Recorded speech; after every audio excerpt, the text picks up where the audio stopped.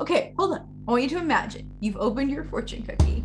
Fill your cake stand with art, house with dirt, and your birthday cards with hair. It's the new Bible! There. Know the system you're messing with before you mess with it. Know the system you're messing with before. Yes, that's it. Check. Done. That was the fastest one yet. Is it worth the wait? Squish, squish. So we're just gonna open our fortune cookie, and it is a badly drawn penis, hedgehog, and fox. Diversity makes us stronger. I like that we have a high concept fortune cookie. Collaborate unexpectedly. Collaborate unexpectedly. You should go listen to that song and play Frogger. There's your fortune cookie. There it is. Oh, man. I tried so hard. Like, as soon as you said it, I was like, oh, that's it. And I was like, connecting the, Love it. Okay. Assuming the knowledge via fortune cookie. So the message is fortune cookie. I love it. I think that I might make myself that a little slip of paper to carry around. You would go do it if a fortune cookie told you that. What else could you do? Like, why don't you do something here, right? You're already here. Are you going to be here? Yeah. Thank So I you. think it is to forget all is to remember all. That's my legacy. That's what I'm leaving in this world. Hello. Hello, everyone, and welcome to Agreement with me, Catherine. And me, Michelle. And Agreement is our Every- podcast. Yeah, every. Oh, we were doing so good. Agreement is our podcast where Every fortnight, we bring you three things. What are those things? they're a weird thing and A pop culture thing. and a research thing. We did it. We Then we made it. take those three things and we try to make sense of them and give you a little takeaway message.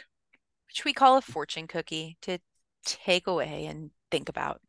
I was just about to say to Catherine, but then I was like, no, I'll save it for after we start recording. This is our 49th episode, and we have for several episodes been saying, oh, we got to do something big for 50.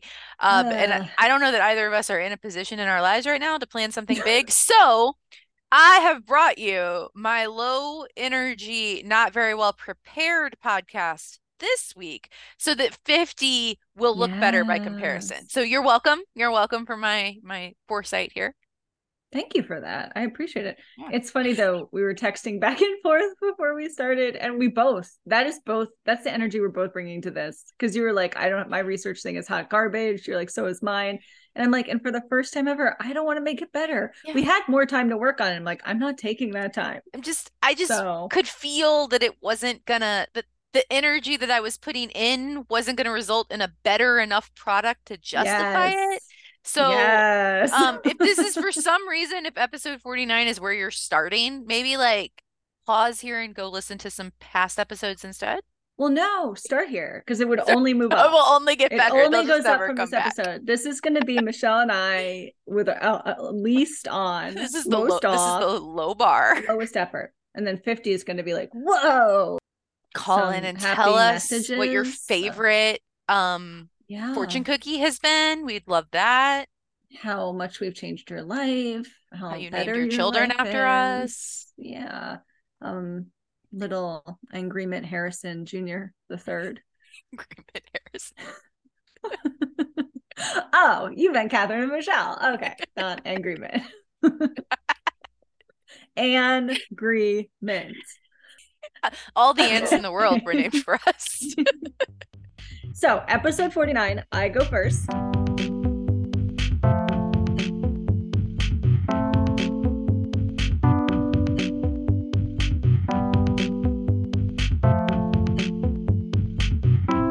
My weird thing. First off, I do want to start with like a nice thing that I keep forgetting to say. This happened like a month, maybe 2 months ago. I don't know. But I don't know why it's on my list of things and maybe I just haven't felt like saying nice things. I don't know. But if anyone recalls, which I don't expect you to, on episode 23, so 26 episodes ago, I mentioned an artist named Richard Bell, who I think I talked about him because he had made his own exhibition for the Venice Biennale where he like rented a boat and rode it around in Venice. And he's just an artist I love. He is one of my favorite artists of all time. His work is so smart and so funny. And I really, really just love his work. And if you had to say, like, who are the artists that you might truly get starstruck around, Richard Bell is one. And Richard Bell does happen to live in Australia. And I'm in Australia now. I'm at a fairly new university job at the University of Queensland. And I got invited to the University of Queensland gallery opening. And it was great. The gallery there is amazing. And they had a really, really nice free wine, great food opening. And they had performances. It was a wonderful evening. And at some point during the evening, I look over my spouse's shoulder and there is Richard Bell. And I just, it was so cool. And I talked to someone like, yeah, he comes to all these things. He's just around. And I got really weird. And the person next to me is like, are you okay? I'm like, oh my God, it's Richard Bell. And they're like, go talk to him. And I was like, no, absolutely, I will not. And yeah, I probably should have, but I didn't. I just stared at Richard Bell all evening. And that was enough for me. So that's just a nice thing that happened. Aww. I was starstruck by Richard Bell at my job. Awesome. Playing in my It's mind not weird. is the scene where Leslie Knope from Parks and Rec gets to meet is it Biden? Did she meet Biden? Yeah. Yeah. So I'm imagining you as Leslie Yeah. Knope, just like unable to speak or coherently make. Yes, it was. And the person next to me, who I don't even know very well, just knew my whole affect change. They're like, are you okay? They're like, you kind of had a fainting goat look come over you. So yeah, Richard Bell, episode 23. If you want to go back and listen, I looked up where I talked about him. But my weird thing is that I have been hearing the Macarena everywhere for months and months and months. And Michelle just did a double take, like, what? See, why? Are you time traveling? I don't know. The Macarena, it is following me and haunting me. And I can't, Michelle's doing the dance. You gotta do the dance. I don't remember what comes after that part. Oh, head. Yeah. Jump. Yeah. Head, hips, butt. Podcasting is a visual medium. So basically, this has been happening for a long time, months and months and months. I watched the movie Inside, not to be confused with Bo Burnham's Inside, which is good, but it's a movie that came out in 2023 and stars Willem Dafoe. It is a great movie. I loved it. I love Willem Dafoe, and it's basically just a movie where it's nobody but Willem Dafoe for the whole movie, which is so good. The movie has a very 70s feeling. It doesn't feel like a movie that gets made very much today, if at all, and that was really nice. It does a lot with contemporary art, which I really liked. And it's just an excellent movie. But the Macarena plays very prominently in that movie. So that's kind of where it started, where I noticed it. Then I went to a baseball game and to other sporting events where that kind of makes sense, I guess. It still is are we time traveling? And it got played. It has been, as of a few months ago, kind of popular on TikTok, and that will, if it gets into your algorithm on TikTok or somewhere else, you'll hear it a lot, and I think that was part of it. But then I've been going in Brisbane. They have really nice, the River Green space, and they have free concerts there on Sundays sometimes, and so you can go bring a little picnic, have a bottle of wine, and watch these bands play. And at 3 different concerts now, the band is not playing the Macarena. They don't play the Macarena, but I see young children doing the Macarena dance that Michelle just demonstrated for you all to different music. So the Macarena dance and the Macarena are living on. And I'm just kind of who are teaching these children the Macarena dance? Well, you said there's a TikTok trend. Do they do the dance in the TikTok trend? They don't do the dance. Okay, it's just the song. And people are mouthing the lyrics. So I don't know. Maybe the only thing I could figure out is the song first came out in 1993, which would make it 30 years old. 93? 93. But don't worry. That might make you feel very old. I can make it slightly better, just slightly better, which is that was the original Okay. version. Oh, but like, because I Um, remember like doing that dance in middle school, and I was not in middle school in 93. Right. It's Los Del Rio, who is the group that does it. They did a version, but then that was remixed several times. And then the Bayside Boys did an English language version. And that's the version we all know and love. That came out in 1995.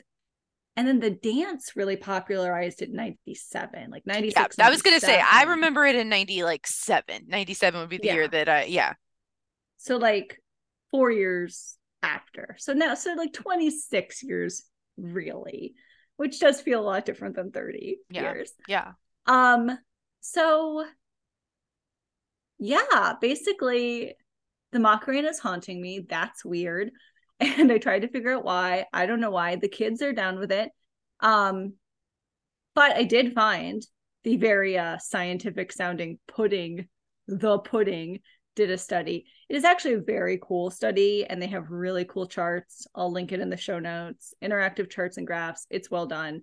About what songs are most recognizable to millennials and to Gen Z. And I kind of aggregated that in order, 90 songs specifically, to kind of try to see like what songs are most likely to be recognized by future generations from the 90s. And the Macarena was number 8. Okay. So it's got some, it's Gen Z knows the Macarena. If you are interested, do you want to guess at what any of the top 5? And what this was like most recognizable by both millennials and Gen Z. So it had the cross appeal. Yeah. Man, what would be? I mean, you would think that anything that's recognizable by Gen Z from the 90s would also be recognizable to millennials, because how else would it have gotten there, right? Exactly. When did Sir Mix-a-Lot's Baby Got Back? When did that come out? That feels like that was that 90s or is that late 80s? Feels like early 90s. Is that on there? Let me look that up. It's not in the top 5. I have the top 5. And everyone, I'll put it in the show notes. You should go to Pudding because it's just, it looks great. I love a well done graph. Oof. And an interactive graph. Oof, even better. But not in the top 5. I only for my notes have the top 5. I don't know. This is hard. Fly by Sugar Ray, maybe? That was everywhere at some point. 1992 was Baby Got Back by Sir Mix-a-Lot, so that would be eligible. Oh man, Fly. I don't know. I don't know if Gen Z would know Fly. Okay, I'll put you out of your misery. Yes, so the top I'm not good at this game. Macarena is number 8, but the top 5 from 5 to 1 in descending order is, ironically, number 5 is Mambo number 5. And then All Star, R.I.P. lead singer of Smash Mouth, which is funny to me because All Star by Smash Mouth, for some reason, here's my deep dark secret, every playlist I make, if you go look at my Spotify, which is unfortunately public, pretty much every playlist has All Star. Really? I would not have guessed that. And I feel like I know your musical taste really well, but okay. Oh, I love that song. Number 3 is Wannabe by the Spice Girls. Oh, that makes Number 2 is Baby One More Time. And number 1 is My Heart Will Go On by Celine Dion. It's just gonna go on and on forever. It will go on and on. And on. One of the best pieces of writing, of just not just music criticism, but any sort of art criticism ever, is about that Celine Dion song. And I can't remember who wrote it. I don't know. Anyway, so hey guys, editing Catherine here. And because I love that piece of writing so much, I wanted to come in and tell you that is by Carl Wilson, and it's called Let's Talk About Love, A Journey to the End of Taste.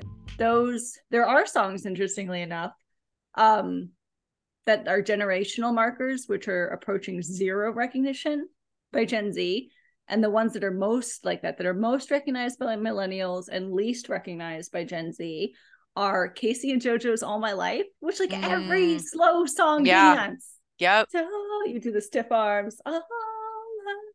And I actually am kind of I don't think I'm sad to say, but the other one was Jules, You Were Meant for Me.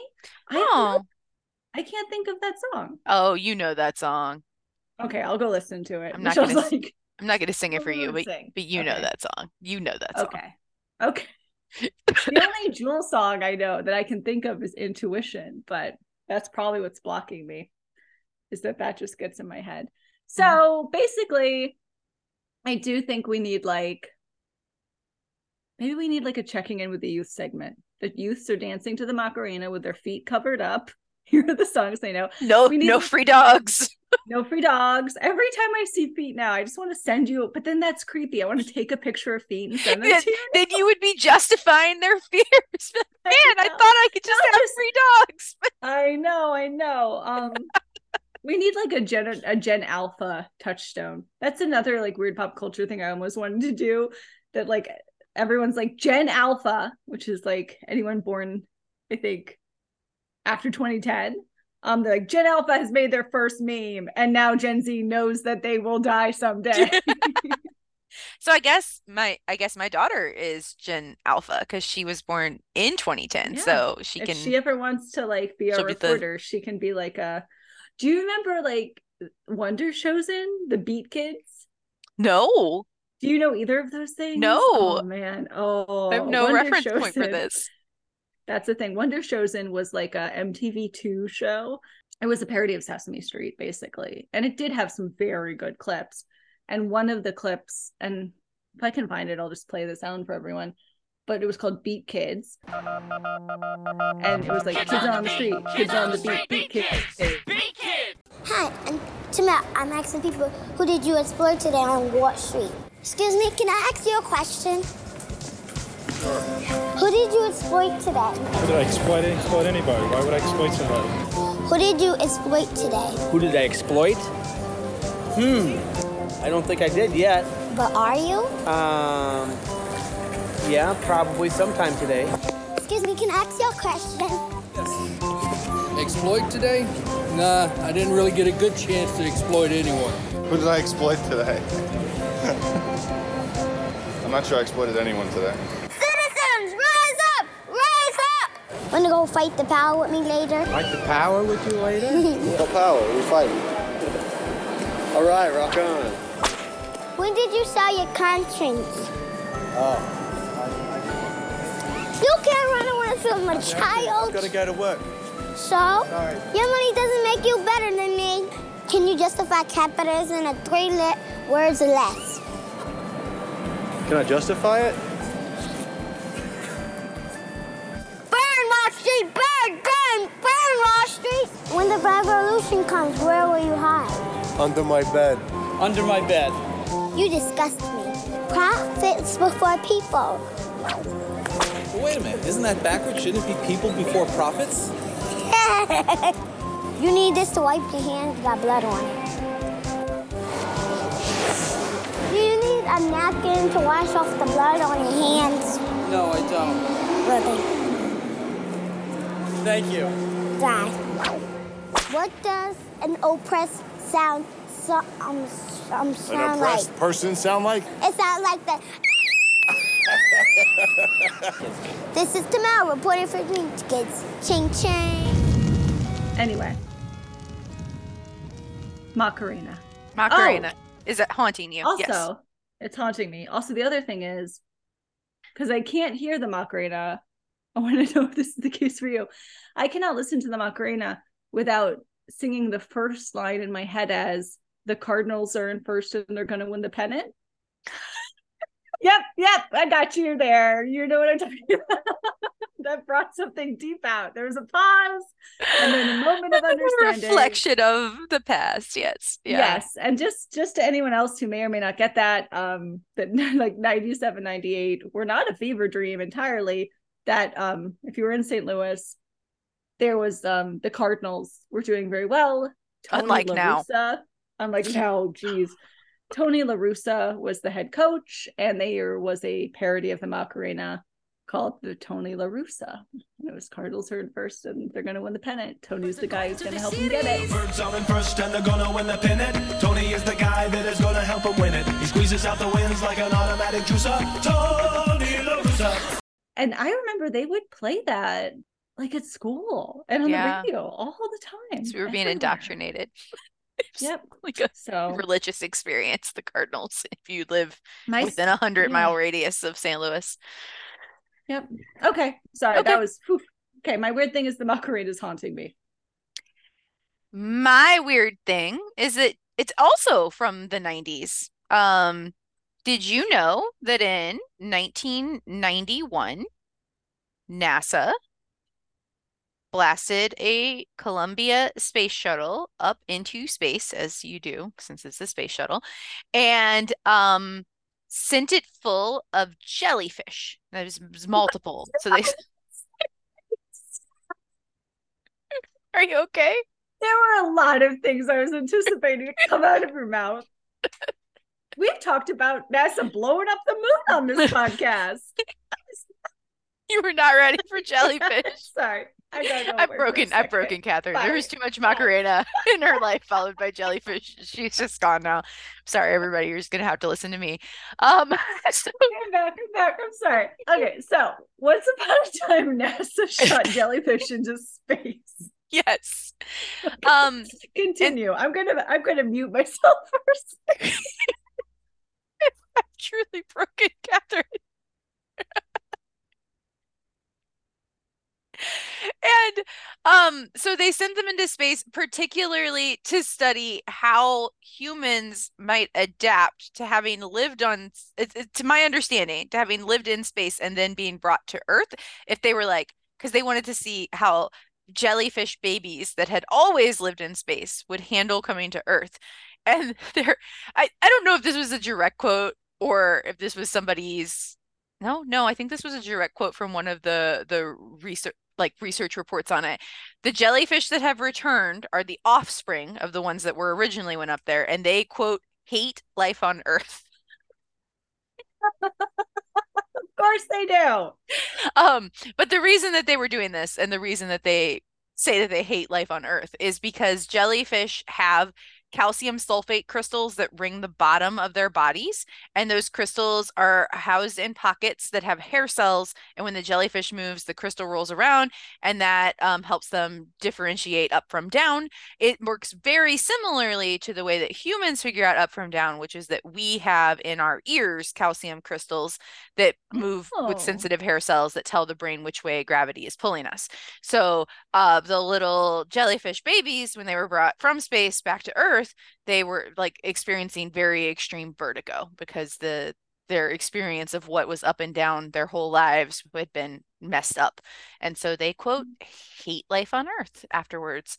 But I also, I originally saw this. I went and what I read from you was from like an actual article. But I originally saw this as like a Tumblr thread. And people in the comments were like, I just was imagining them just like slingshotting jellyfish out into space. And they were, and like the thing was like, there were at one point 60,000 jellyfish orbiting the Earth. And they were like, I just imagined them just like floating freeform in space, that we had just thrown them up there and they were just forever floating around. I'm sure they're in like tanks on a ship, not, just but tossed into the imagination wants to think otherwise. But yeah, so that's my weird thing. NASA sent jellyfish to space. Oh, sorry, that was really short. No, but it's everything. It's everything. I talked to the Macarena for too long, and then you bring that succinct, beautiful, gorgeous. What a contrast. Wow. Okay. No comment, just perfect. I do like to think how we're going to fit together Macarena and jellyfish in space. Yeah.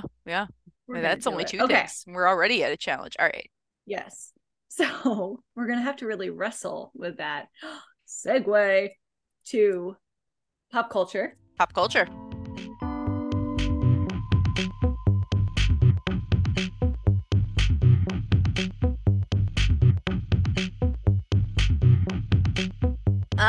I could have sworn I've already talked about this.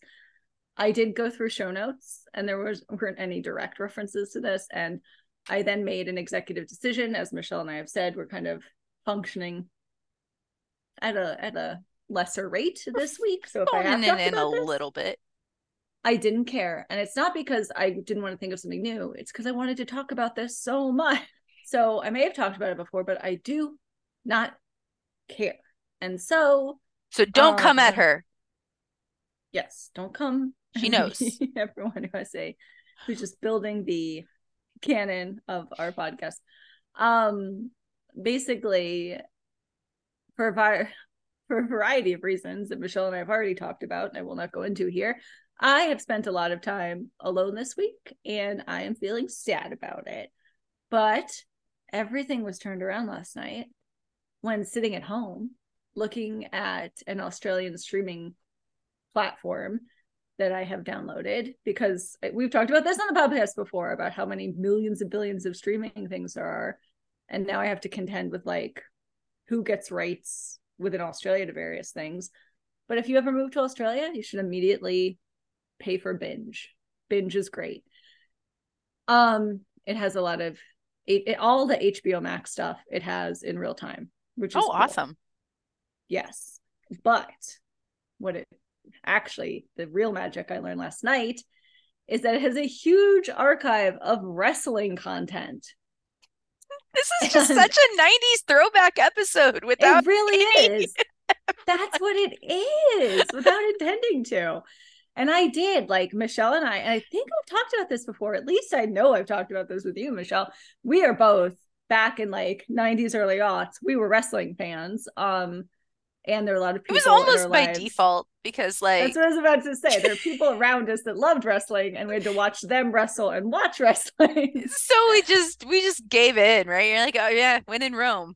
It was like our small town version of young girls who like watch boys skateboard almost. Yeah, but for us it was wrestling. Because there was no pavement, so we couldn't watch the boys skateboard. We watched them throw each other into thumbtacks. Into broken coolers filled with thumbtacks. Yes. Yep. We also went to a professional wrestling event that I got a lot of trouble for. But anyway, it really wasn't our fault. Wasn't our fault. We're grown women now, and we have no reason to lie to you, and we will still tell you we were not doing anything wrong. Nothing wrong. We just wanted to see wrestling. So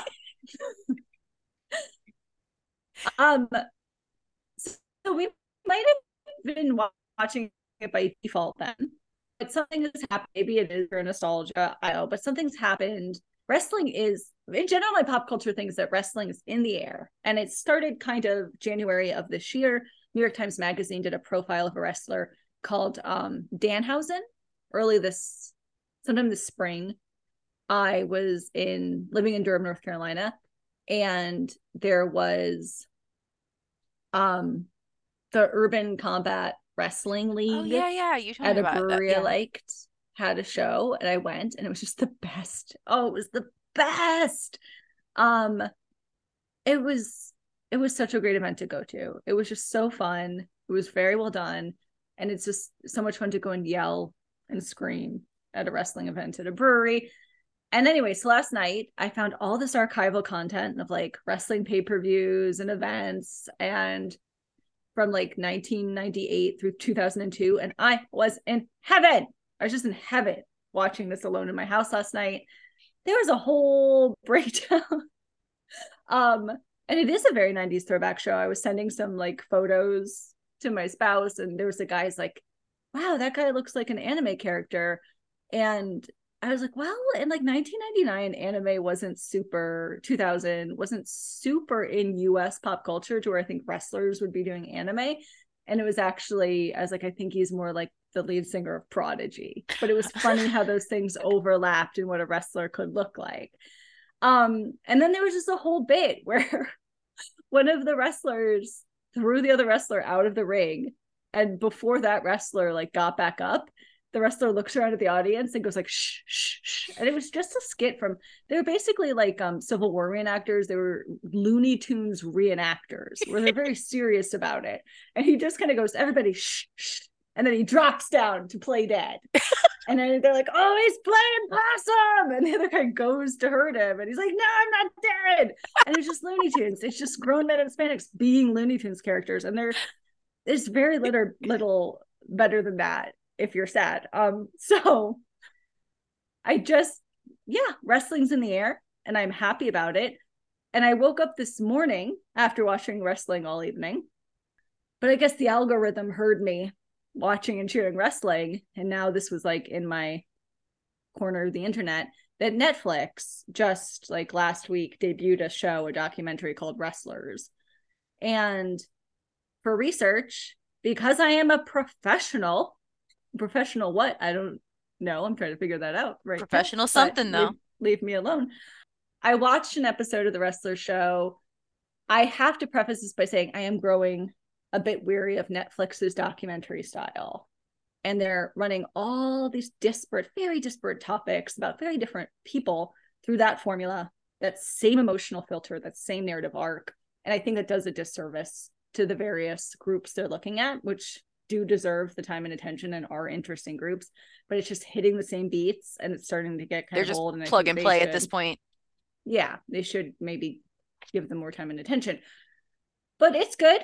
From what I watched, it focuses on the some independent Ohio wrestling group. And that's where like Batista and John Cena and The Miz all came from, if you care. So. And you should care. You should care. But yeah, I basically, I think everyone should go watch old wrestling videos. Donald Trump was like, did wrestling. He was in a wrestling match with Vince McMahon where the loser had to get his head shaved. It's one of the wildest things you can watch in the world. Donald Trump shaves Vince McMahon's head as Vince McMahon yells, I'm so humiliated. I'm so humiliated. It's so weird. Anyway, I also have visual aids that I brought. Oh, look at that. Yes, we are doing a great job with me doing the Macarena and Catherine's wrestling visual aids. Who are these wrestlers? Toys. I don't. This is Andre the Giant. Okay, these are vintage plastic wrestling toys, and this is some USSR wrestler. Okay.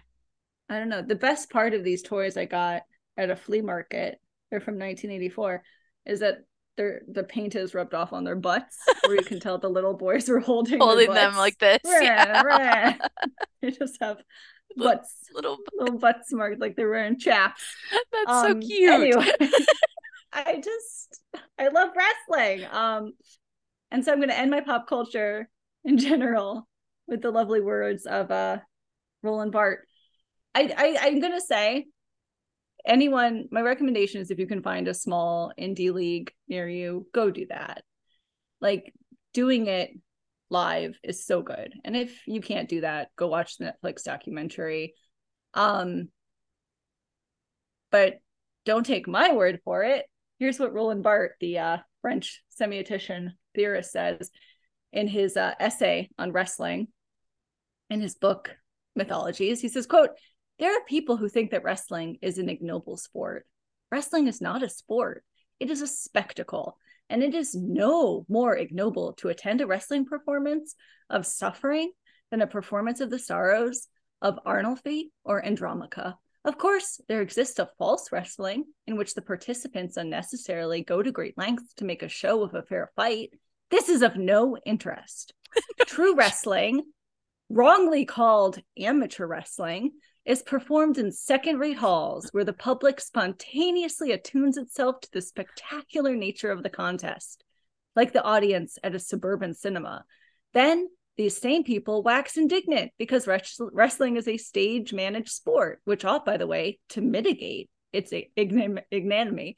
The public is completely uninterested in knowing whether the contest is rigged or not, and rightly so. It abandons itself to the primary virtue of the spectacle, which is to abolish all motives and all consequences. What matters is not what it thinks, but what it sees.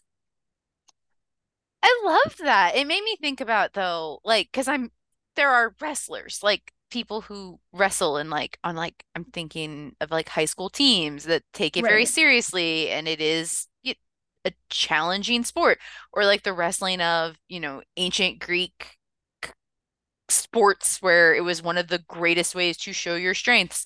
Also, I just Yeah. started watching a Kunk on Earth, and so have you seen Kunk on Earth? No, You I'm writing you would this down. very Okay. much enjoy it. It is, it's on Netflix. It's like it's a mockumentary, almost kind of like Borat style, but much more deadpan. Like just so there's a woman whose name is Philomena Kunk, and she's just like, like David Attenborough style, telling you the history of the world, kind of, but she's interviewing. I don't know if they're real professionals who have been like told they're coming forward to share their knowledge, and this interview is actually like, I mean, you've seen those like the Daily Show interviews where they have somebody who, is really there to talk about the Right. actual topic and they're being asked ridiculous questions. So it's that, but with really great deadpan delivery. And so one of the questions Ooh. when they got to ancient Greek, she was like, okay, but so they would wrestle naked.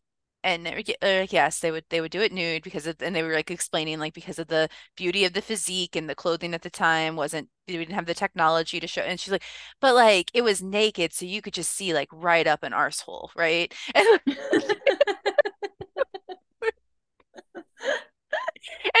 this profession is like, I guess yes, that could happen. Like Theoretically. she's like, couldn't they do like a patch or something for the audience? Like people don't want to see that. So but anyway, all that to say, I was thinking about as you were reading that quote, which I think 100%. um I never would have been a wrestling fan had it not been for the people we were around who were very into wrestling, and we were just kind of sucked up into the orbit.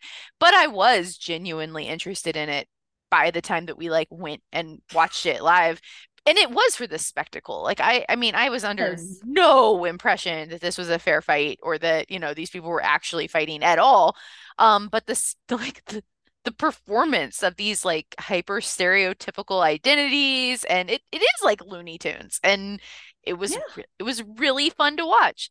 But it makes me think about roller derby, how roller derby was so spectacle focused, but Yeah. then there was a huge effort, I mean, not that long ago, to make it more serious, and there was a battle within the community, like even the players Really? themselves. Some of them like, I don't want to like have to, like some of them are like, we need to wear, uniforms, we need to wear like leggings and tank top, like athletic wear because this is an athletic sport. And other people are like, I don't want to give up like my fishnets and, ridiculous over the Yeah. top outfits. And I think that both perspectives were really valid. I think they were just there for different reasons. I think they were doing different things. And so Yeah. I'm just interested in kind of the tension between sport as spectacle and athletic displays in There is sports. something. Yeah, the roller derby thing is so interesting. It's such a perfect comparison because they both take so much, right? They take so much physical Well, and roller derby athleticism. Roller derby, in its yeah. first heyday, when it was on like the elevated tracks, not like the WIFTA roller derby of today, which the St. Louis roller derby team, not the one that I used to play on, but the big one in St. Louis, I think is currently number 2 in the world. So just shout out to Wow. Yeah. yeah. So Amazing. but when it was first, I think was it in the 30s and 40s when roller derby was first popularized, and they had like the raised track that was like and it was like pro wrestling, right? Like they would have somebody like really take a big hit, and there was an announcer that would like, I mean, some of it was scripted, and people were there for the spectacle more than the like athleticism or the, who's going to win side of it. And a lot of the people, especially the women in roller derby were fighting really hard to be taken seriously when it kind of saw its resurgence in the late 90s and early aughts, to be like, no, we are this is a sport, this is athletic, this is and you saw a lot of changes in the way the game was played and in the regulations to make it more serious. And so I don't know, it's just an interesting the wrestling, right? So much of that is we liked watching it when we were little too, because there's soap opera elements, right? There is absolutely. a narrative arc. There is a lot of people are in a rivalry. This one backstabbed this one, you know, like there's that, and and athleticism, and you're creating characters. And roller derby doesn't have that narrative, right? That would take away from it if you're like, this person hates this person, and it would be kind of like them pitting women against each other in a way I don't like, that works in like wrestling narratives that I would hate in roller derby. But then the creation of the characters in roller derby, of like, here's your derby name and here's what you put on. I just can't imagine roller derby without like derby names. That's such a part of it, that you have that derby persona. You have the persona. And I feel like the teams have struck a pretty good balance that I think was hard to strike. That they have like made themselves serious athletes, but still kept a lot of the quirkiness and absurdity and fun. Special. That makes it not women's hockey or something. But then it makes me think, I was just talking with a friend who just defended their dissertation successfully. Yay Congrats. Joss, if you're listening to this, congratulations, Dr. Marshall. Congratulations. I don't know you, but I'm proud of you. So I talk about you all the time with them. So Joss knows you. So basically, they have this, like, they're like, I'm going to go celebrate. And they're in Boston, and they went to see a baseball game. And we were talking about how on that end too, which, like, baseball is a sport, whatever, but the kind of like drag of baseball that's fun, right? Where like the baseball players have their own little song when they walk out, and we're just like, there's a lot of, it's just, we've talked about this too with like the fantasy movie league, that there is a pomp and circumstance, there is stuff about sports that is fun to get into, but if you don't like sports, what do you do?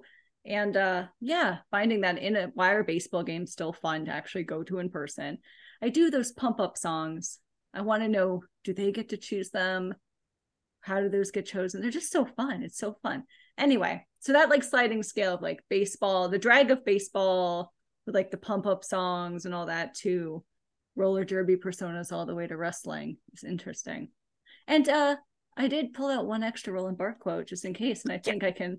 Absolutely, you can. Absolutely. I think it's a little relevant then. This is how the whole essay ends. When the hero or the villain of the drama, the man who was seen a few minutes earlier, possessed by moral rage, magnified into a sort of metaphysical sign, leaves the wrestling hall, impassive, anonymous, carrying a small suitcase and arm in arm with his wife, no one can doubt that wrestling holds that power of transmutation which is common to the spectacle and to religious worship.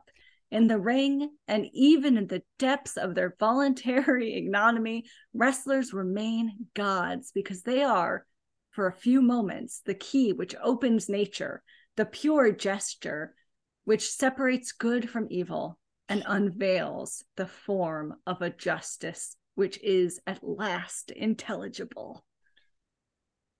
I think the comparison to religious experience is particularly apt, because I mean, you see what people will do for their sports icons and the sporting teams that they support, in terms of the way that they'll dress themselves up, the way that they'll like, I'm thinking here of the Ted Lasso scene where when Danny Rojas is plays for Mexico, and he's like, we are enemies now, and like just complete devotion, right? Like there are actual churches. Lionel Messi has a religion and a church. There's the Church of Lionel Messi. I'm obsessed with it. Anyway, but no, exactly. And all the little superstitions and things you do. Yeah. Anyway, I love that essay. I love wrestling. Remind me, I think Ted Lasso is going to come up in a second. Okay. Ted Lasso steered me. I steered myself wrong, but I'm going to blame Ted Lasso. Anyway, I'm done. That's it. Wrestling. Very curious about where that's gonna. Okay, all right. It is my pop culture thing, and I know this is a visual medium, but I have to just show this to you because I will not adequately explain it. So sorry, everybody else. I was on Facebook, like you are, and I saw an ad, like you constantly do, and it was for oh my Stop breaking gosh, me. this Stop is breaking me. this is so weird. Because I just made my screen small to show you this, I can see my Facebook Messenger behind this, and my friend literally 20 minutes ago while we were talking sent me the ad that I saw for the thing I'm talking about and said, "What is happening to Facebook ads? Are they drunk?" So I'm not the only one seeing this ad. So here, now I can read you the actual ad because she just sent it to me. For $4.99, we will mail your friends or family an invitation to a fake lamp sale and 3 small pigs. So that was the Facebook ad. And I was like, what? I was like, is this a joke? Is this spam? Is like, what is happening? So I did click on it and I found this. And it's full of, so here is a postcard that has a picture of 3 lamps. And a little, looks like the little rubbery, almost like eraser shaped, like shaped erasers that you would get as a kid in like the prize box in kindergarten or whatever, with what looks like a hand-drawn ink, like with you, if you took a Bic pen and drew a little lamp on it. So there's 3 pictures of lamps and a little pig with a lamp drawn on it, and says one day only lamp sale. Is the pig crying? I think that is an eyebrow. Okay. I think it's an eyebrow over the eye of the pig. Okay, not a teardrop under a small eye. Okay. Yes, I'm pretty sure. One day only lamp sale. These lamps will move fast and the prices are great on the lamps. RSVP to the lamp sale and we can hold your place in line for buying lamps.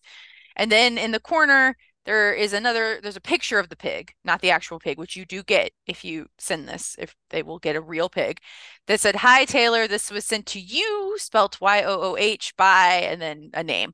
So you can send these to your friends, families, and enemies.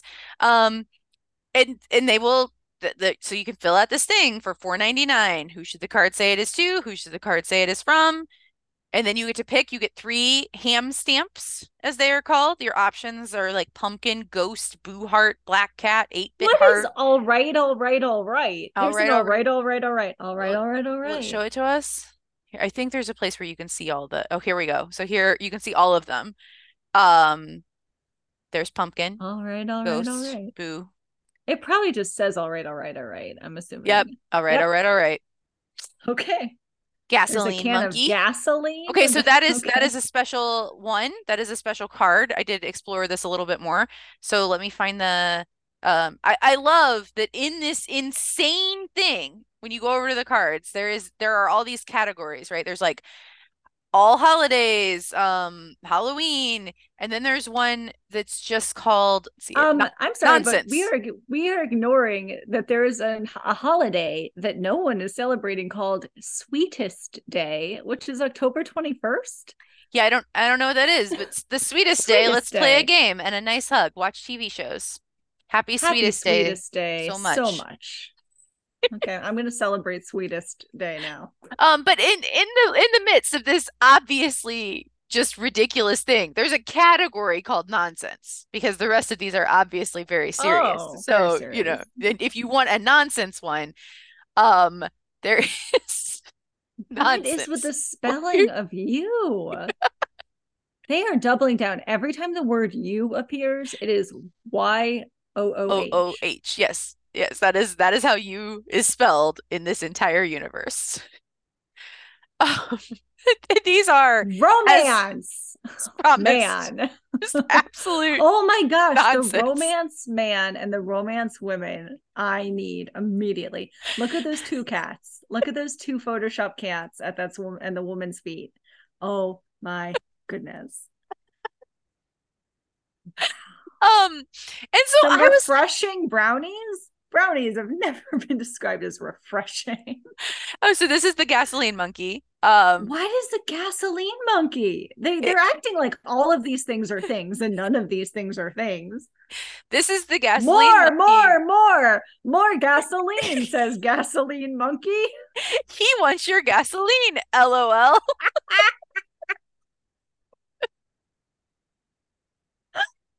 I gotta go away again. Bye. I've broken Catherine again. I like the frequently asked questions that says, how did HAM start? So this is where this gets interesting to me because I was like, what? This is where it gets interesting. Yeah. Okay. I was like, wait, what is this? So it was a 6th grade entrepreneurial club project that I think was in like 2018. So I imagine this person is now like 17. And so they entered this into their, like, it was a contest within their school. And then if you won in the school, you got to go to like the district level. It's kind of like Shark Tank style. And so when this 6th grader, and so for those of you who don't have kids and aren't doing the math for like age, we're talking about like 11-year-olds. Like this is a young child, right? The 6th grader goes there and is presenting his idea, but has already started actually doing it. So he was like, oh yeah, I've sent out like 10 packages of these. Here are my stats. Here's my data. And so like they were very impressed with this.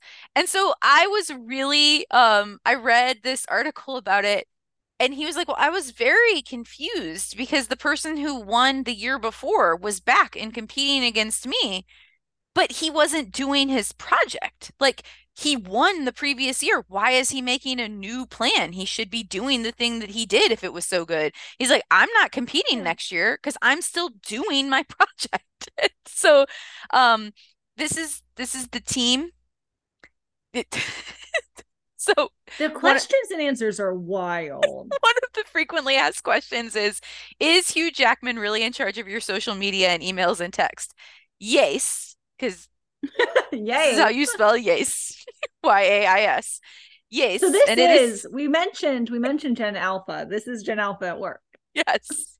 Yes. Yes. And it is the same Hugh Jackman that was The Greatest Showman, and also he was Wolverine. You have to read it again. I can't. Please read it again. I'll read the question. Okay. Is Hugh Jackman really in charge of your social media and emails and texts? Yes. Catherine, I can't keep a straight face when you're doing that. Let me compose myself. I'm a serious professional. Yes. And it is the same Hugh Jackman that was The Greatest Showman, and also he was Wolverine. And if you go to the team, this is Owen Shackleton, the president.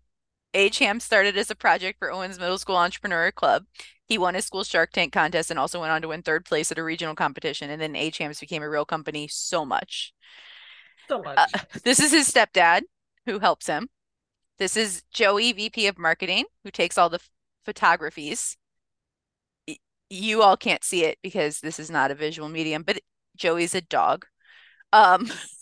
Blue is the dog lawyer.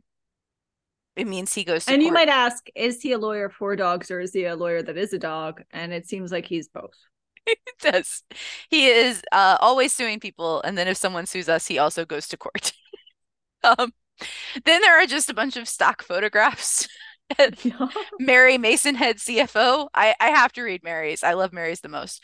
Mary has a poster of money dollars on her wall, and that is there because she likes keeping track of the company's money dollars so much. When she is not counting the HAM's money dollars, Mary likes to exercise, and she can bench press 245 pounds 2 times. Only the first time she has perfect form, but that is still so strong. What in the world? What in the world? What in the world? Also, I should say there are no capitalizations, no punctuation. No punctuation. It's like an E.E. Cummings poem up in here.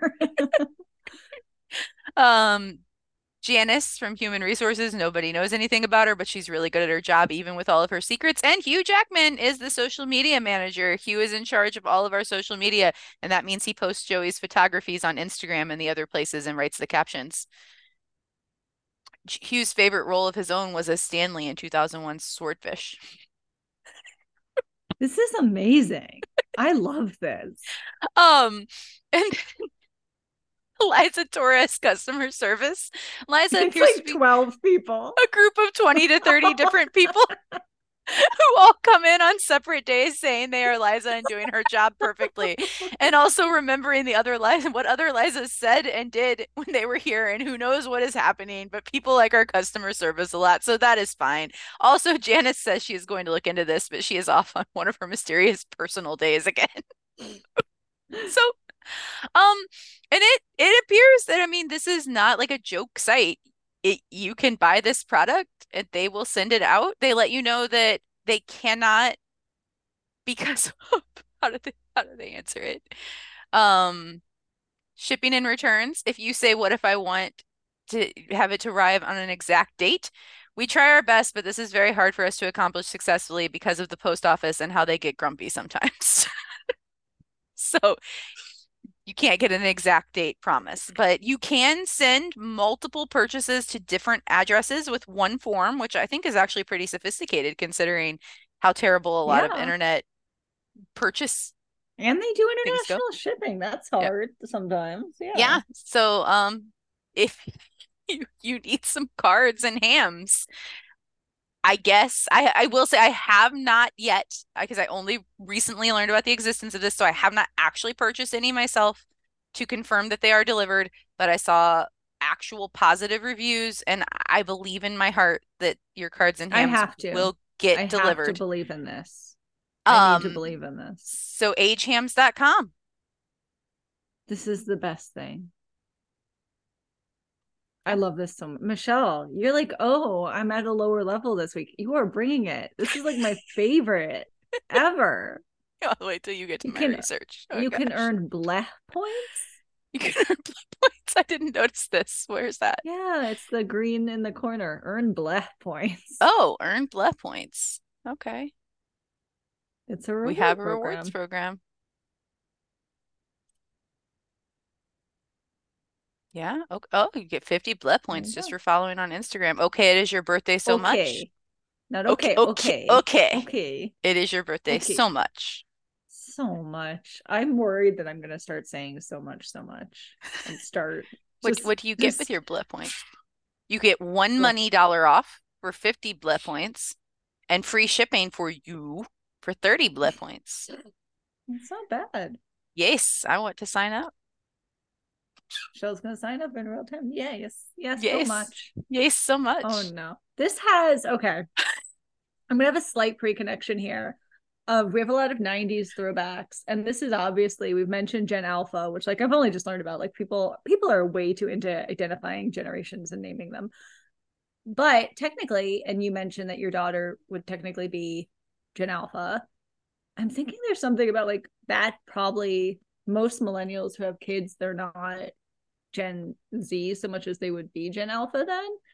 And there is something about the people who created like lolcats and stuff that I am like, if they raise kids, those kids, but like the capitalism we live in now, they'd be entrepreneurs, but they're doing lolcat talk almost. Yeah. Everything, it's weird. Everything is just kind of like collide into. Because I find this very funny. I like this a lot more than like some of the, I don't know, Gen Z humor you see. I don't know. I find it very interesting and I love it so much, and I'm going to explore that. Okay. And I cannot believe my friend literally messaged me during this podcast. Cool. That is, I believe, a coincidence worth 5 stars. 5-star coincidence, and got our finger on the pulse, clearly. No, I feel like we brought you enough that you can. Yeah. We can't be on our A game for every category every week. So much, yes. So much. So obnoxious. I read a really interesting article this week that was like, I will not age gracefully. And it wasn't about like looks or anything. It was like, I need to know what the kids are into and I will always care. And I just like, I'm not going to try to copy it, but I do like knowing. I just want to know what they're up to. Yeah, this is hilarious. I think you have a lot more of that in you than me, but I like watching you have it. Yeah, fair enough. Yeah. So we should explain what we're doing. Can you be in the... Oh, what are we doing? So, for those of you who were listening, I don't know, like a month ago now, I don't know when we first talked about this. One of my pop culture things was the Vulture Movie Fantasy League. And as of listening to this, you can still participate because it closes on the 28th, which is coming up very soon. So if you would like to be in the Vulture Movie Fantasy League, you should draft your team. You get 100 imaginary dollars to spend on exactly 8 movies. Which is something I did not read up on, and I just thought I had $100 to spend, and I was going to go buy $51 movies. And yeah, I did not research this enough. So the movies are the cost is by like, hype, and the $1 movies are kind of weird indie films that a lot of people are not gonna see. Whereas like a $50 movie is Oppenheimer. So you gotta spend your budget wisely. My husband, Ivan. Hello. Hi, Ivan. Hey, what's up? Is going to participate in a league with me and Catherine and her husband Grant, who you've heard from before. And so Ivan and I are going to draft our teams snake style live on the podcast right now, which means that one of us gets to do the first pick, and then the next person gets 2 and 3, and the next person gets alternate like that. Yeah. So that is how it's going to go. So are you playing that you can't have the same? So we cannot have the same movie. Have the same. Ooh, yes. I like it. Which we realize we didn't do for our whole group, and probably puts us at a disadvantage, but we're just willing to accept it for the sport of it. So next year we'll do we'll all get on Zoom. We'll do do a real draft. Yeah, I'm excited for that. If I could just make a new name and start over and cheat, because I'm so unhappy with what I did. Oh, you have yours? What do you mean? Oh, you have yours ready. Okay. I'm just make something up. Oh, okay. Well, all right. That's what I did. Yeah, I can tell you that I know none of these movies. Well, I know 2 or 3. I have lots of thoughts now. I watched like probably 15. I watched some trailers today. I probably should have done like some research, and I did not. So yeah, so I don't have a coin to flip, so I'm just gonna point a number at Ivan, and you are gonna pick number 1 or number 2, not knowing which one of us that is. Okay. Let's look at this. Okay. So you pick 1. I go first. Okay. So how convenient. I am drafting. I really did show him the number beforehand. I am drafting Barbie as my number 1 pick for a cost of $25, which was I have to say this is a risk because Barbie has already come out, so its box office points do not count. So I'm banking on it getting nominated for awards, and winning some of those awards. And I do think it's more of a risk than it sounds like, but that is my number 1 pick. I have picked Barbie. It is now. I think that's great. I said a really stupid rule for myself that I wasn't going to choose anything I couldn't get box office points on, and I hadn't seen Barbie yet, and I think it is going to get nominated for a lot more than I thought. Okay, so for my first pick, I'm going to go with Killers of the Flower Moon because I saw a promo for it on the football game that I'm watching. That's it. That's the whole. That's it. That is a $35 choice. So I saw a trailer for it. I didn't realize it was one of those like DiCaprio films, and I was just like, fuck, that's also probably going to do well. The Oscars love those films. Okay. Got money to spend. I'm going Spider-Verse. All right. Spider-Man Across the Spider-Verse is Ivan's number 2 pick. My number 2 pick is The Holdovers, which also costs $25. So I feel like I have spent big. What is The Holdovers? It's about like a prep school that is closed over the winter holidays, and the holdovers are the people who are like didn't have anywhere to go, and there's like a really grumpy mean teacher, and it looks very touching. It looks like some awards bait to me. I feel like it's gonna be awards baity.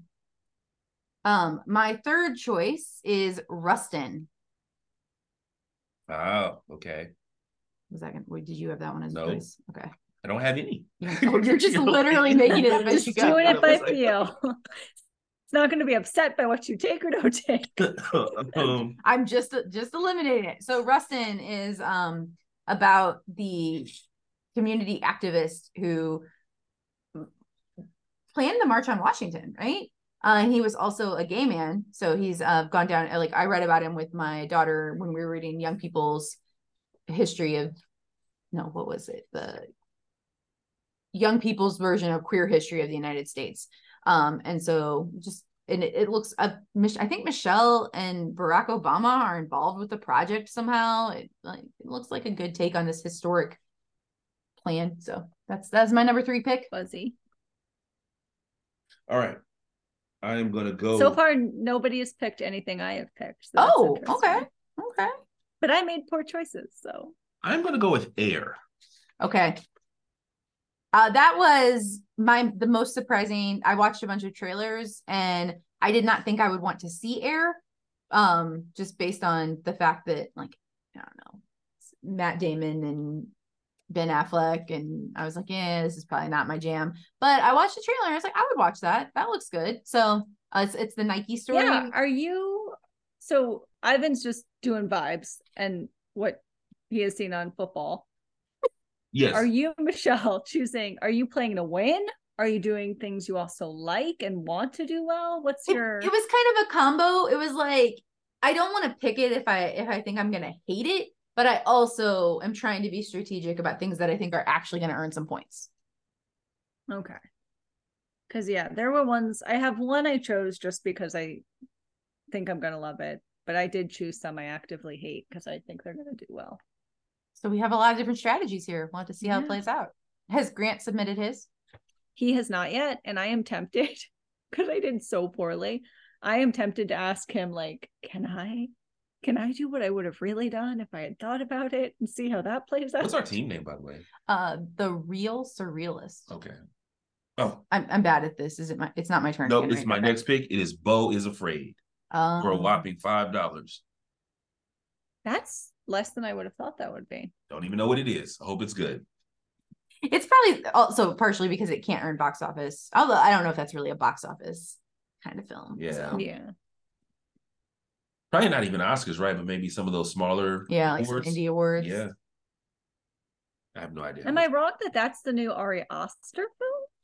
I don't know. I didn't have notes on that one. Yeah, that's Ari Aster. That's who did Hereditary and oh, look at that. I love Hereditary. That's one of his favorite movies. Yeah.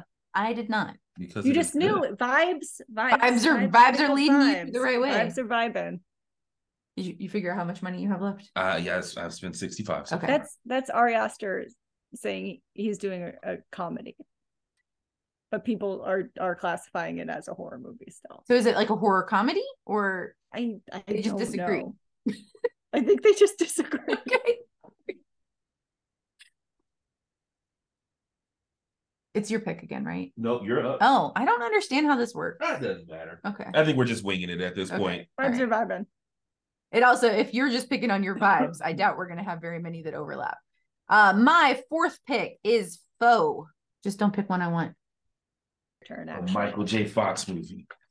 That one has some potential, especially since like documentaries, there's whole categories for documentaries, so it could get some nominations. I was trying to find a documentary that I wanted to put in there and I didn't. So I think that might be a smart choice.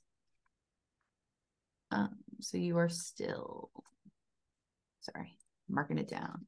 That was your 5th choice? Should be 6. 1, 2, 3, 4. Oh, 5. Okay. We can count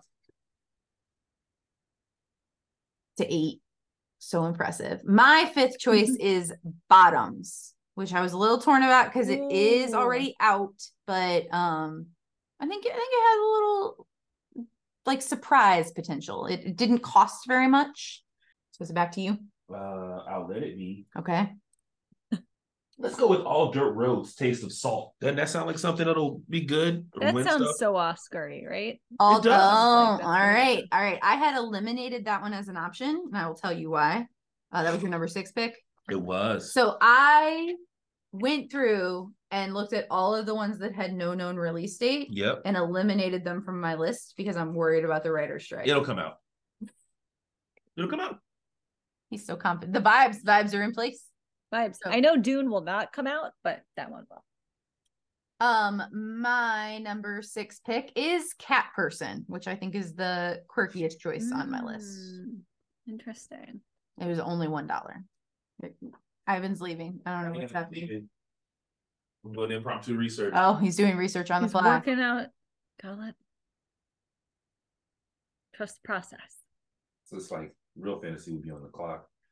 Oh yeah, like when he does his drafts. I think we should do it like real next year. For real, like very serious. Yeah. Can have the mics in front of us. Yeah. I can't remember all of mine. And I'm like, do they send you I don't think I got an email. Like, I'm like, where do they show you what you chose? So you're just gonna have to just blindly find out what your points are as it goes down. We're going Napoleon. Like, do they keep track for you? Oh, that's the first one that I have chosen. I got it. So that's your number 7. Yep. One more. I picked that one. $97.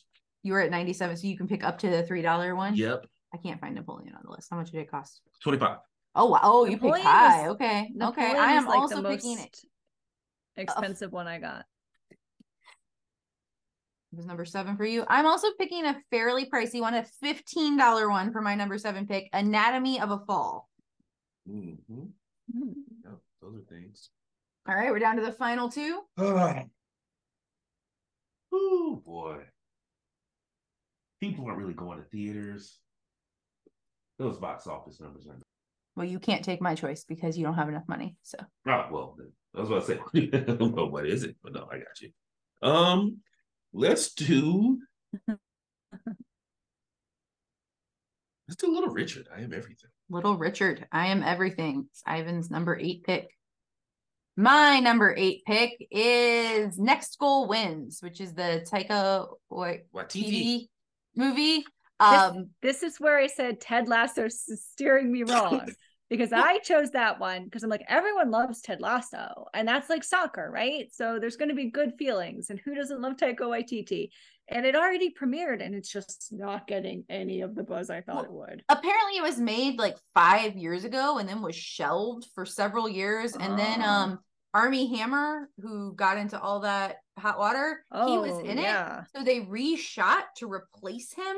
So this one I picked mainly because I just love Taika Waititi. So the I'll only let you guys movie get back to Armie serious podcasting. It was fun. Okay. Thank you, Ivan.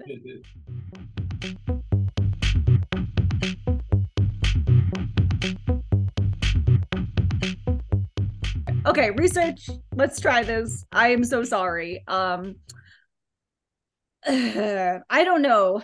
I feel like I should start with apologies. It's not a good start, but my research lately has definitely turned into a slightly looked into. It hasn't really been like, oh, here's something I'm actually working on. It's just been like, here's a song, here's the thing. And I think I've realized that pattern. And I've seen that I am currently caterpillar soup when it comes to my own research, like my academic research. You need to be and caterpillar like soup. My job. Yeah, I mean that's for those of you who don't understand that reference. Get out! No, for those no. We're not going to explain it. Shame on you. No, you should. It's one of my favorite things. When caterpillars, it's not cocoons. Put themselves in a chrysalis. They turn into, like, I don't know what I thought. We've talked about this before. We don't know what we thought happened, but we found out that they actually are completely liquefied and then like come back out of that as a butterfly. So it's like you've got to have the process of being goo before you can transform into something new. I think that's absolutely true for research. You've got to just let it simmer and be a mess and be like, this isn't going to turn into anything. What am I doing with my life? And then it all just comes together. So yeah, you can't bring caterpillar soup to a podcast because it just doesn't. So you have to go find little. You have to have. Projects. Yeah. You got to have caterpillar soup times in your research. Yeah. And I have 2 books coming out next year. Like, it's fine. But so like you said, you can't bring caterpillar soup to a podcast. It also is hard to bring caterpillar soup to a new job. Yeah. I just arrived on campus. Like, oh, what are right, you like, working 2 on? You're like, months ago. ugh. This is what keeps happening. All these lovely people keep going, so what do you work on? And I'm like, YouTube, because I was sad. Nuclear ghosts, we're all dead anyway. Art, now time feminist art. I end up going ghosts, nuclear ghosts, and YouTube, and there's just no through line that I can find. I think your project should be taking pictures of people's faces when you say that to them, and then like creating a like wall of those responses. I should, yeah. To be fair, I do have an article coming out about in a journal issue called Nuclear Ghosts, where I do argue that we are all already dead, but I had a fever when I pitched that and when I wrote it. So the same fever? No, that was when I was getting fevers like every month. I think it was like a post-COVID thing. If you remember, I was like, "Look, I have a fever of 107." Isn't that yeah, cool? you were And then I got a nosebleed while we were recording this podcast. Yeah. Right at that point, I wrote an article about how we're all dead. Don't you want to read that? I do want to read that. Apocalyptica magazine soon. So, I got to present on that in Heidelberg. It was so fun. Actually, I love it. And that's actually, I think my actual research program right now is, I just had to find a better way of getting away with phrasing it. I think my actual research program is whatever the hell I want to do. Because why not? If I can get away with it. You should just like, speaking of like the entry songs that the baseball players had and the wrestlers have. So you should carry around with you, since it's a 90s throwback, I think it should be a Walkman, all queued up, or like a boom box that you carry, all queued up. And it should be Beyonce's song where it's like, I'm a grown woman. I can do whatever I want. That's what you should just play whenever anybody asks you. And then you should just what do you do? Click. I'm a grown woman. Do whatever I want. And then walk away. Yes, exactly. Exactly. Yeah, we were talking about this. I just guest lectured on the aesthetics of the Barbie movie for like 2 hours, and I have that article coming out. I'm even doing, I mentioned this to you, archival research, which I never get to do, and I'm stoked, but it's not technically for my academic work. You don't know where it's going to lead. That's true. And I do for that. I have some juicy stuff that I'm going to bring to the podcast. I'm just not quite ready. It's in Caterpillar Soup. And in terms of like my academic research program and doing whatever I want, I think maybe I am going to achieve that. I just got an article accepted. I haven't written it yet. It's always so fun, right? When you're like, I want to do this, and it gets accepted. And then they're like, oh yeah, do that. And you're like, oh, did I want to? I'm like, really? But I'm turning it more and more into a challenge about like what? How absurd can I get something? Yeah. Yes. This article is called, that I just got accepted and I have to write by November, Daddy Horse Fashion. What is Daddy Horse Fashion? Daddy Horse Fashion. Daddy Horse Fashion. It's separated by commas. Daddy Horse Fashion is an article for. Oh, I'm sorry that I'm talking. In Australia, the way there's a lot of analytics and how you're rated for your research. And the biggest academic journal in my field of contemporary art is called Art Journal. An art journal, because art historians, like in certain ways, suck and they never cite each other. The analytics work by how often things get cited. And no one cites art history. You just write it and move on about your day. And so this journal that would, like, anyone would be lucky to be published in within art history is very low ranked. And so even if I did like this huge achievement and got published in it, it would not matter in terms of like my job advancement. But there was a call put out for Men's Fashion Journal, which ranks 3 places higher than Art Journal. And I'm like, well, fuck it. I want to write about what I want to write about. So I put in a thing for Daddy Horse Fashion to Men's Art Journal, and I get to do it about masculinity and performance. And it's primarily about, there's an artist named Michael Zavros, who's an Australian artist. And I got to see his show at Quaigoma when, like, the first week I arrived in Australia, and it's amazing. And I love his work, and I'm very excited to write about it. mixed a little bit with that ad where Adam Driver turns into a horse in the ocean. And this was before I saw Barbie, because I'm like, what is it with masculinity and horses? Horses, yeah. And then in Barbie, it was all horses. So I'm probably going to talk a lot about Barbie and the horses in Barbie and men and horses, but also with like, it's about men's passion. Did you see the this might not be as related as I think it is until when I say it out loud. If you're like, no, Michelle, that's not it, that's fine. But did you see it's been everywhere, like the how often do men think about ancient Rome all the time? Michelle! Oh my God, I forgot that was going to be my pop culture thing, but it was so visual. I love that. Oh, I love this trend. I screenshot every example of it I see. Because there was the New York Times article about like men think about ancient Rome constantly. like and there's an so many average good of memes. 4 times a day or something. Like what? Yes. They're like, in any mixed gender group, bring up the fall of Rome and watch what happens. Oh, I love it. I love it so much. I'm glad you mentioned it because I wanted to bring that in. And I just was like, no, we're going to talk about the Macarena. Because it's so visual. I was like, well, what am I going to do? No, exactly, right? And I think that's also like Barbie being such a good parody of masculinity. And why do I love Jackass movies so much? I just, again, to bring up Joss, we were talking the other day about an artist named Chris Burden that I really love. And Josh was just like, you just can't help it, do you? You just really you like cis men, don't you? Like, argh. And I think the Barbie movie parodies masculinity so well in kind of this way that, in a very different way, Promising Young Woman talks about masculinity. If a man is going to be in those movies as an actor, he's probably not ever going to be in some horrible scandal. I think he's probably a good guy, whatever that means. Like, because you have to really understand what it is masculinity is and be able to take the piss out of it and be very confident in yourself to be in those films, I think. And the Kens and the Barbie were so good at so that. Good. Every fantastic little nuance like thing they were doing was so perfect. Oh, Michael Cera like fought for that role to be Alan. I learned. And he did it so well.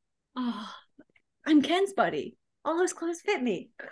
Well, and did you see there was an interview with him that was about how hard it was for him to be in Hollywood with the ideas of like toxic masculinity but he rose to fame in that era when like the Seth Rogen comedies were all just really like, haha, aren't you dumb, and isn't that funny, and so he was talking about how hard it was for him to find himself in all of that, and that playing the role in Barbie really let him feel like he was exploring things on his own terms, and that he felt like you it was could just tell. Yeah, you could tell he was good in that. And he hasn't done anything, but my feeling about Michael Cera for the past few years has been like, I don't want to see your face. And that was kind of also his role in that. So I love him now because that was the thing. Everyone's like, go away, Alan. We don't want to see you. Straight women who know how to parody masculinity. And I think that's very interesting because you love it, but you also recognize the problems. Recognize the problems. It's an interesting position. And I think maybe that's what straight women have to offer the world right now. You can just parody masculinity. And I think that parodying masculinity is important for protecting especially the boys who are going to become men from those toxicities. Like I think that that's not just a release valve for women and non-binary people who have been like the victims of the patriarchy. It is a way to protect everyone from those toxicities. Yeah. Anyway, none of that was my research. Are you going to do your research, or do you want it to be caterpillar soup? Because you could just. I'm gonna do it so fast. Okay. I'm gonna do it so fast. I'm not gonna actually get into it. It's so dumb. I just want to do like a nod to how embarrassing it was gonna be. Well, that'll make me feel better because mine's not great. So yeah, my research is caterpillar soup and learning how within the realm of academia to just do whatever I want, which is a real privilege to like, especially right now in the world to have a job that does feel safe and secure enough that I can kind of dick around with my research. But I am doing research outputs anyway. My stupid research was, for some reason, I don't know where I saw it, I learned that and maybe this can be, I was going to sell it as a nod to the UAW and Unifor being on strike, which, yeah, good. I'm happy about that. Well, I'm not happy they have to be on strike, but I'm glad that like the strike is happening and there's solidarity. It's 3, right? So this has nothing to do with that, though. I was just going to sell it under that banner. I learned that the first U.S. gas station was in St. Louis. Oh. We've talked about St. Louis. I'm like, oh, it's interesting. And like, yeah, because it's in the middle of the country. You would think they would need them before then. Yeah, okay. Elsewhere.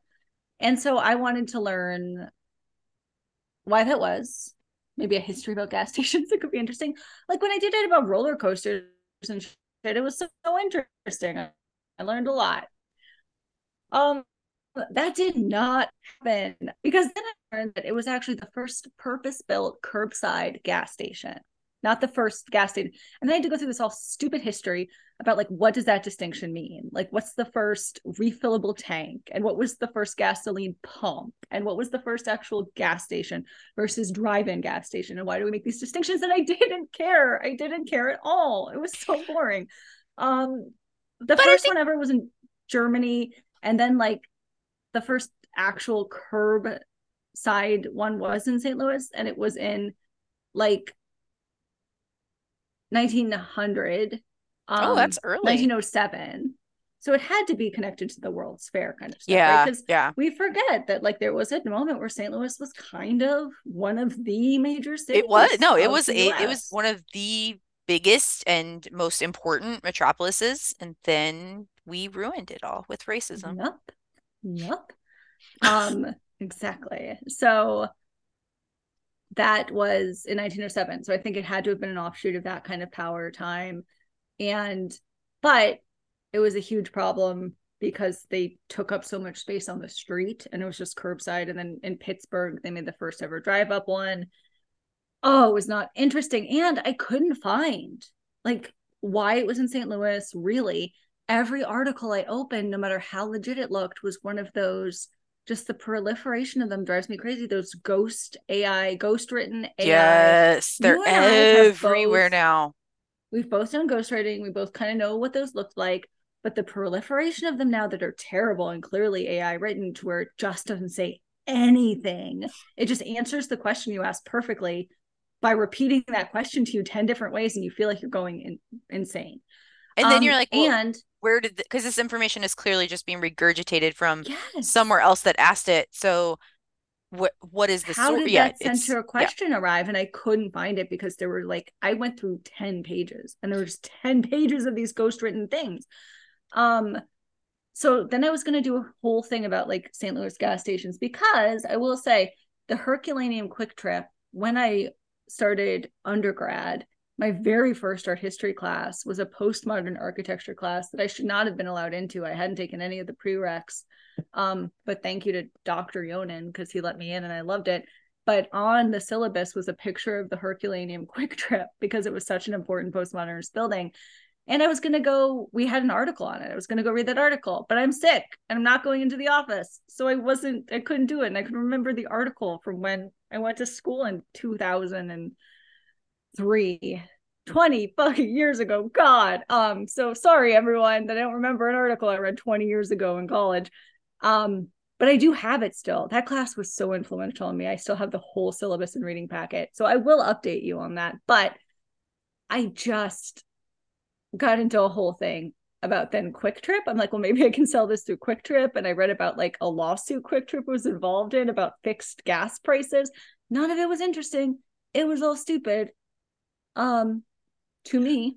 But this is making me think about how like there's a crisis in science research because good scientists try to reproduce results and make sure they are reproducible, but that's not exciting for publication. So the funding for that isn't. And so like, Yeah. I think that, I mean, because it's not like you didn't spend time trying to research your research thing. It just didn't lead you anywhere particularly interesting to you.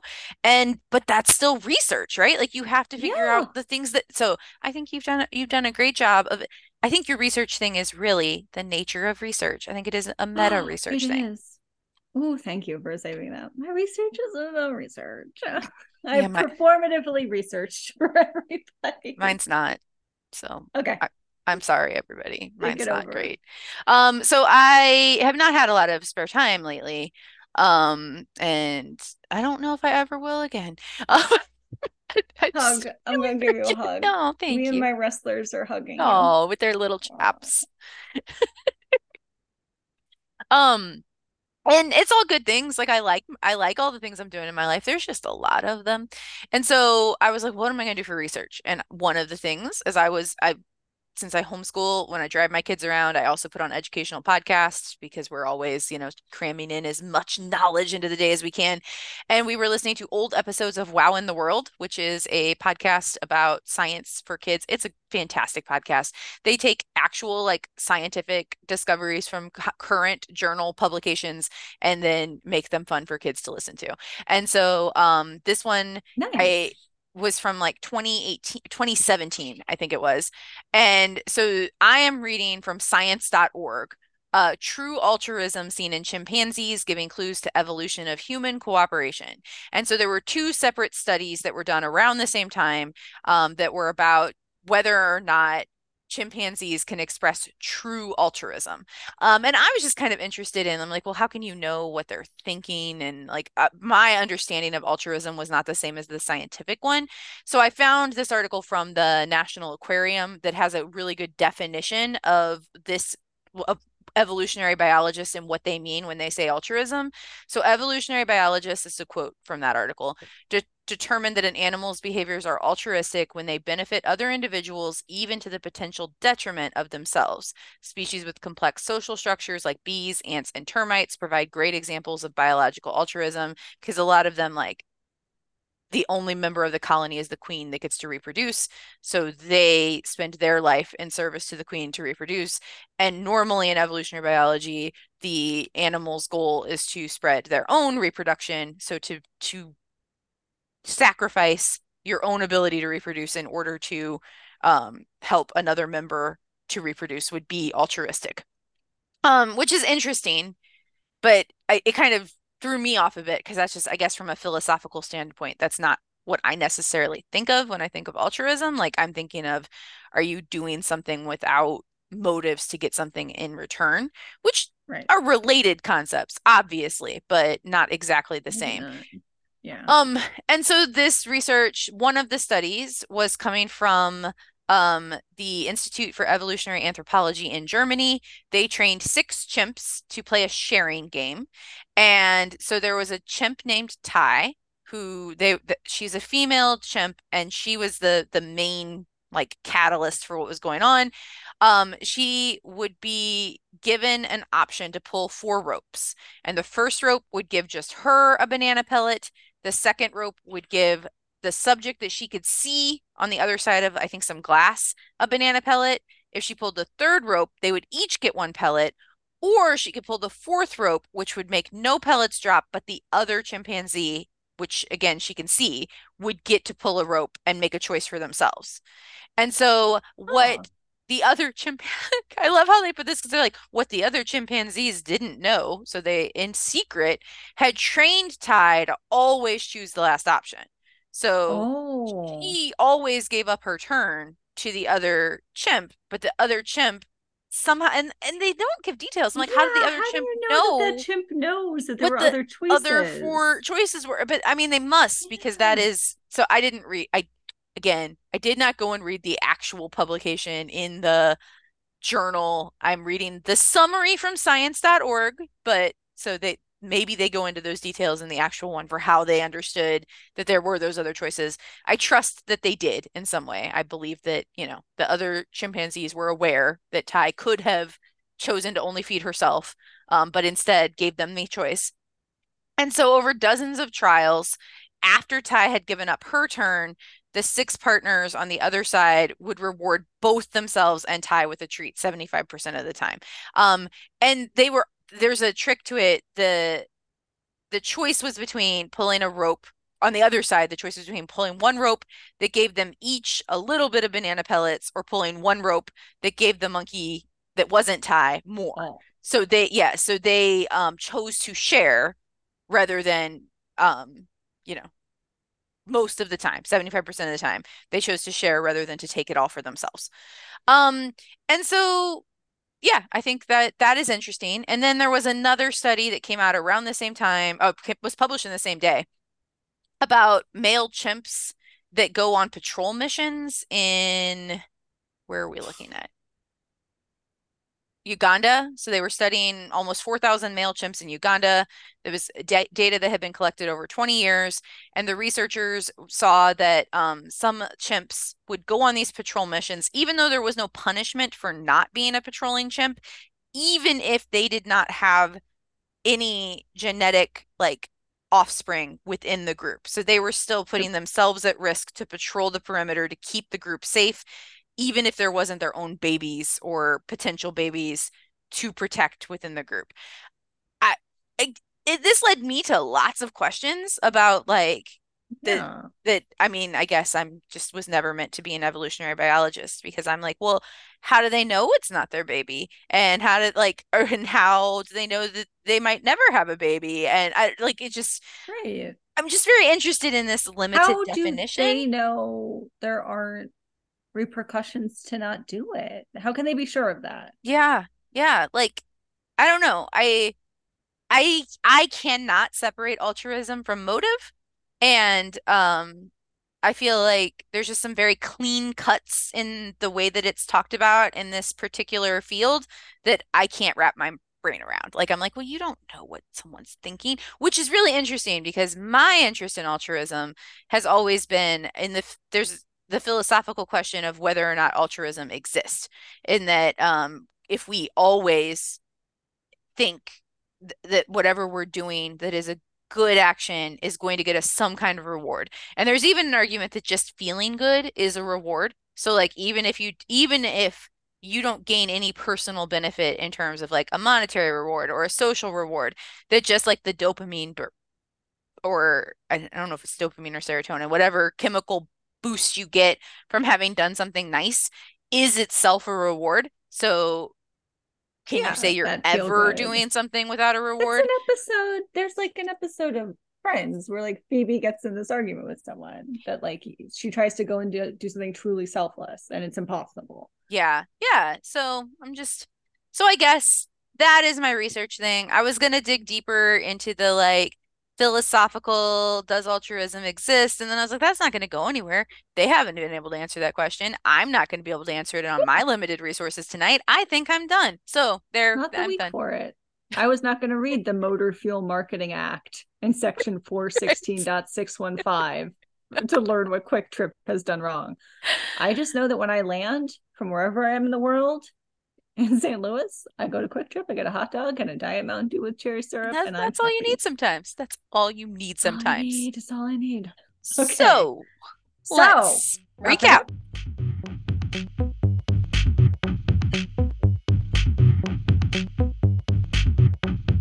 Recap wrap. Okay. Recap wrap. For my weird thing, I talked about how the Macarena is following me around. I talked about how in the early 90s we sent jellyfish to space.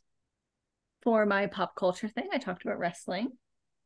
For mine, I talked about age hams and how you can send postcards and pigs to friends or enemies. And we did. And we did I think you would only send that to enemies you want to turn into friends. I agree. I would be delighted to get one, even if it was the gasoline monkey one. So much.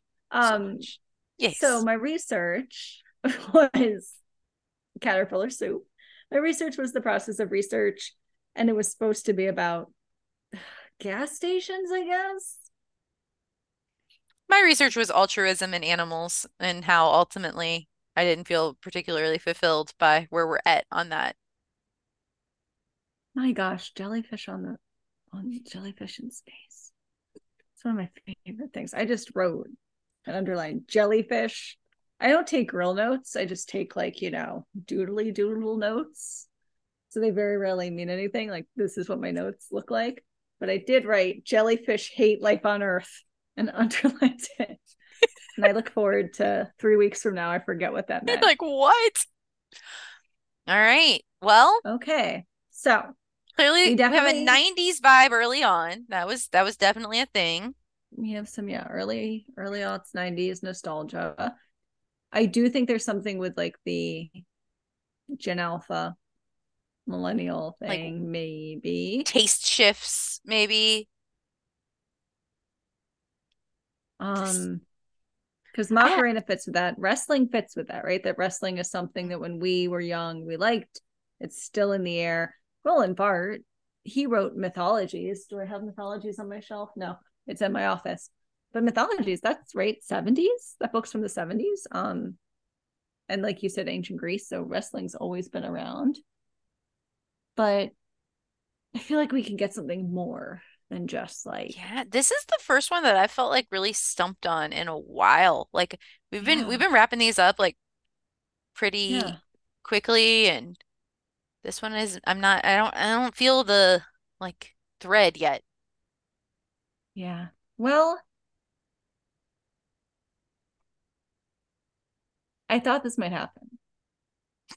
I thought this might be a difficult week for us because I was having difficulty, and then I was relieved to hear that you were having difficulty. And so I did. I'm like, I'm not functioning in all cylinders this week. And I enjoyed rereading Roland Barthes' essay, Wrestling from Mythologies. And I did pull another quote that I threw down for this part in case maybe this could help us in the mud. We're spinning our tires, and this can be some gravel. Throw it in there. Give us some traction. He said, thus the function of the wrestler is not to win. It is to go exactly through the motions which are expected of him. Oh, that fits your caterpillar soup so well. Yeah. Which, I mean, I think also then fits my altruism in animals, because I'm kind of like, yeah, you all aren't done yet. Like you need to, like, I don't know, go. It's something that you can't fit into a study, and yet they're going through the steps of a study. Yeah, yeah. And it's just like, it's really pushing the limits of what we can say, even though they're doing the motions. And the poor little jellyfish sent into space, like nobody wins. Not to win. Yeah, not to win. So if they do like it in space, then they hate it on Earth. They're ruined. And if they hate it in space, then that sucks. Then they were born. Yeah. Can you read the whole quote again? I'm going to type because I want to try to see if I can find a particular phrase. Because I also wonder how this fits into the Macarena and pigs. Oh, you were talking about how, I'll read it again in a second, but for the ham stamps, how they were competing again, and they're like, why are you competing? Why are you competing again? You won. Like, go do your thing, right? Yeah, absolutely. Just the motions of what are expected. Thus, the function of the wrestler is not to win. It is to go exactly through the motions that are expected of him. So, can the fortune cookie just be go exactly through the motions, comma, yes. Yes, so much. I can't put a comma. I feel like that is no, lowercase. Yeah, all lowercase, no punctuation. Okay. Go exactly through the motions, yes. Okay, yes. Go exactly through the motions so much, which are expected of him. Yes. Okay. Okay. Yes. Okay, yes. Go exactly through the motions which are expected of him so much. It has to be you, right? Of which are expected of you so much, yeah. You, YOOH. Yeah, oh my gosh, I forgot about that. Oh no. So, okay, yes. Go exactly through the motions that are expected of you so much. Yes. That's it, right? Yes. Yes, it is. Oh, coming in clutch. Thank you, Roland Barthes. Thank you. What can't you be good for? Yes. I'm so glad. When I was pulling that quote, I'm like, maybe we'll be helpful. And yes, there it was. So much. so much. I love it. Yeah. There we go. Cool.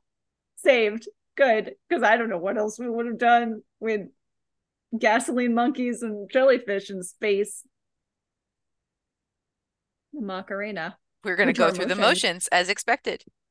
Oh, yeah, the motions of the Macarena, and the kids are doing it even when this fits so well. Yeah, fits so well. Oh, best yet. This might be my favorite, and we get to use Hilbert. Okay, so Michelle, episode 50. We just have a party. We've talked about that, right? That we just have a party and just stick a microphone and be like, we're just, welcome to our party. Okay. We had it days ago, but here you are. Yep. We'll have something. If you have any ideas, let us know. If not, shame on you. Shame on you. We come up with ideas every fortnight. Every fortnight. We go through the motions. We're expected of us so much. So much. Because but we do it for ourselves so much. This is not for any. We have said it once before. We're saying it again. This is not for anybody else but us. And I love it. And I always feel so much better after we record. It is.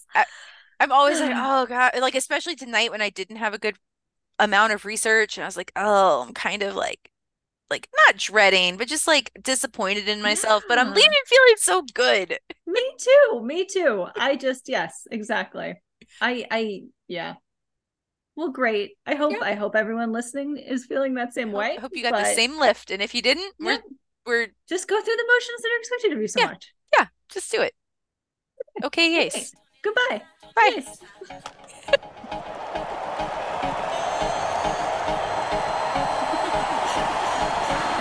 Cardinal fans, they love Tony La Russa. Other teams, they know he'll cook your gussa. He wins pennants, it's his business. Soon another flag will be flying in St. Louis with Ozzy and Willie. I say the Redbirds are going to the series. The Birds are in first and they're gonna win the pennant. Tony is the guy that is gonna help him win it. He squeezes out the wins like an automatic juicer. Tony La Russa. So what's up with all these Italian guys this year? La Russa, Gaeri, Pagnazzi, Gallego. Oh, let go my Gallego. I'm not trying to seduce you.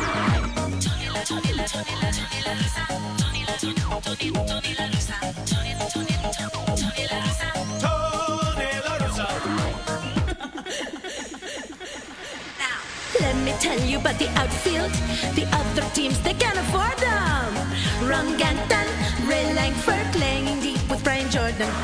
The Birds are in first and they're gonna win the pennant. Tony is the guy that is gonna help him win it. He squeezes out the wins like an automatic juicer. Tony La Russa. I was in the bullpen with one of the Bennis brothers. Ole! I'm not sure which one, but he showed me his big off move from the stretch. I am not trying to seduce you. And he was so fine.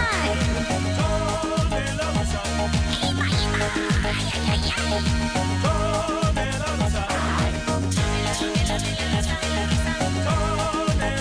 Go crazy, folks, go crazy. I guess you call that one a winner.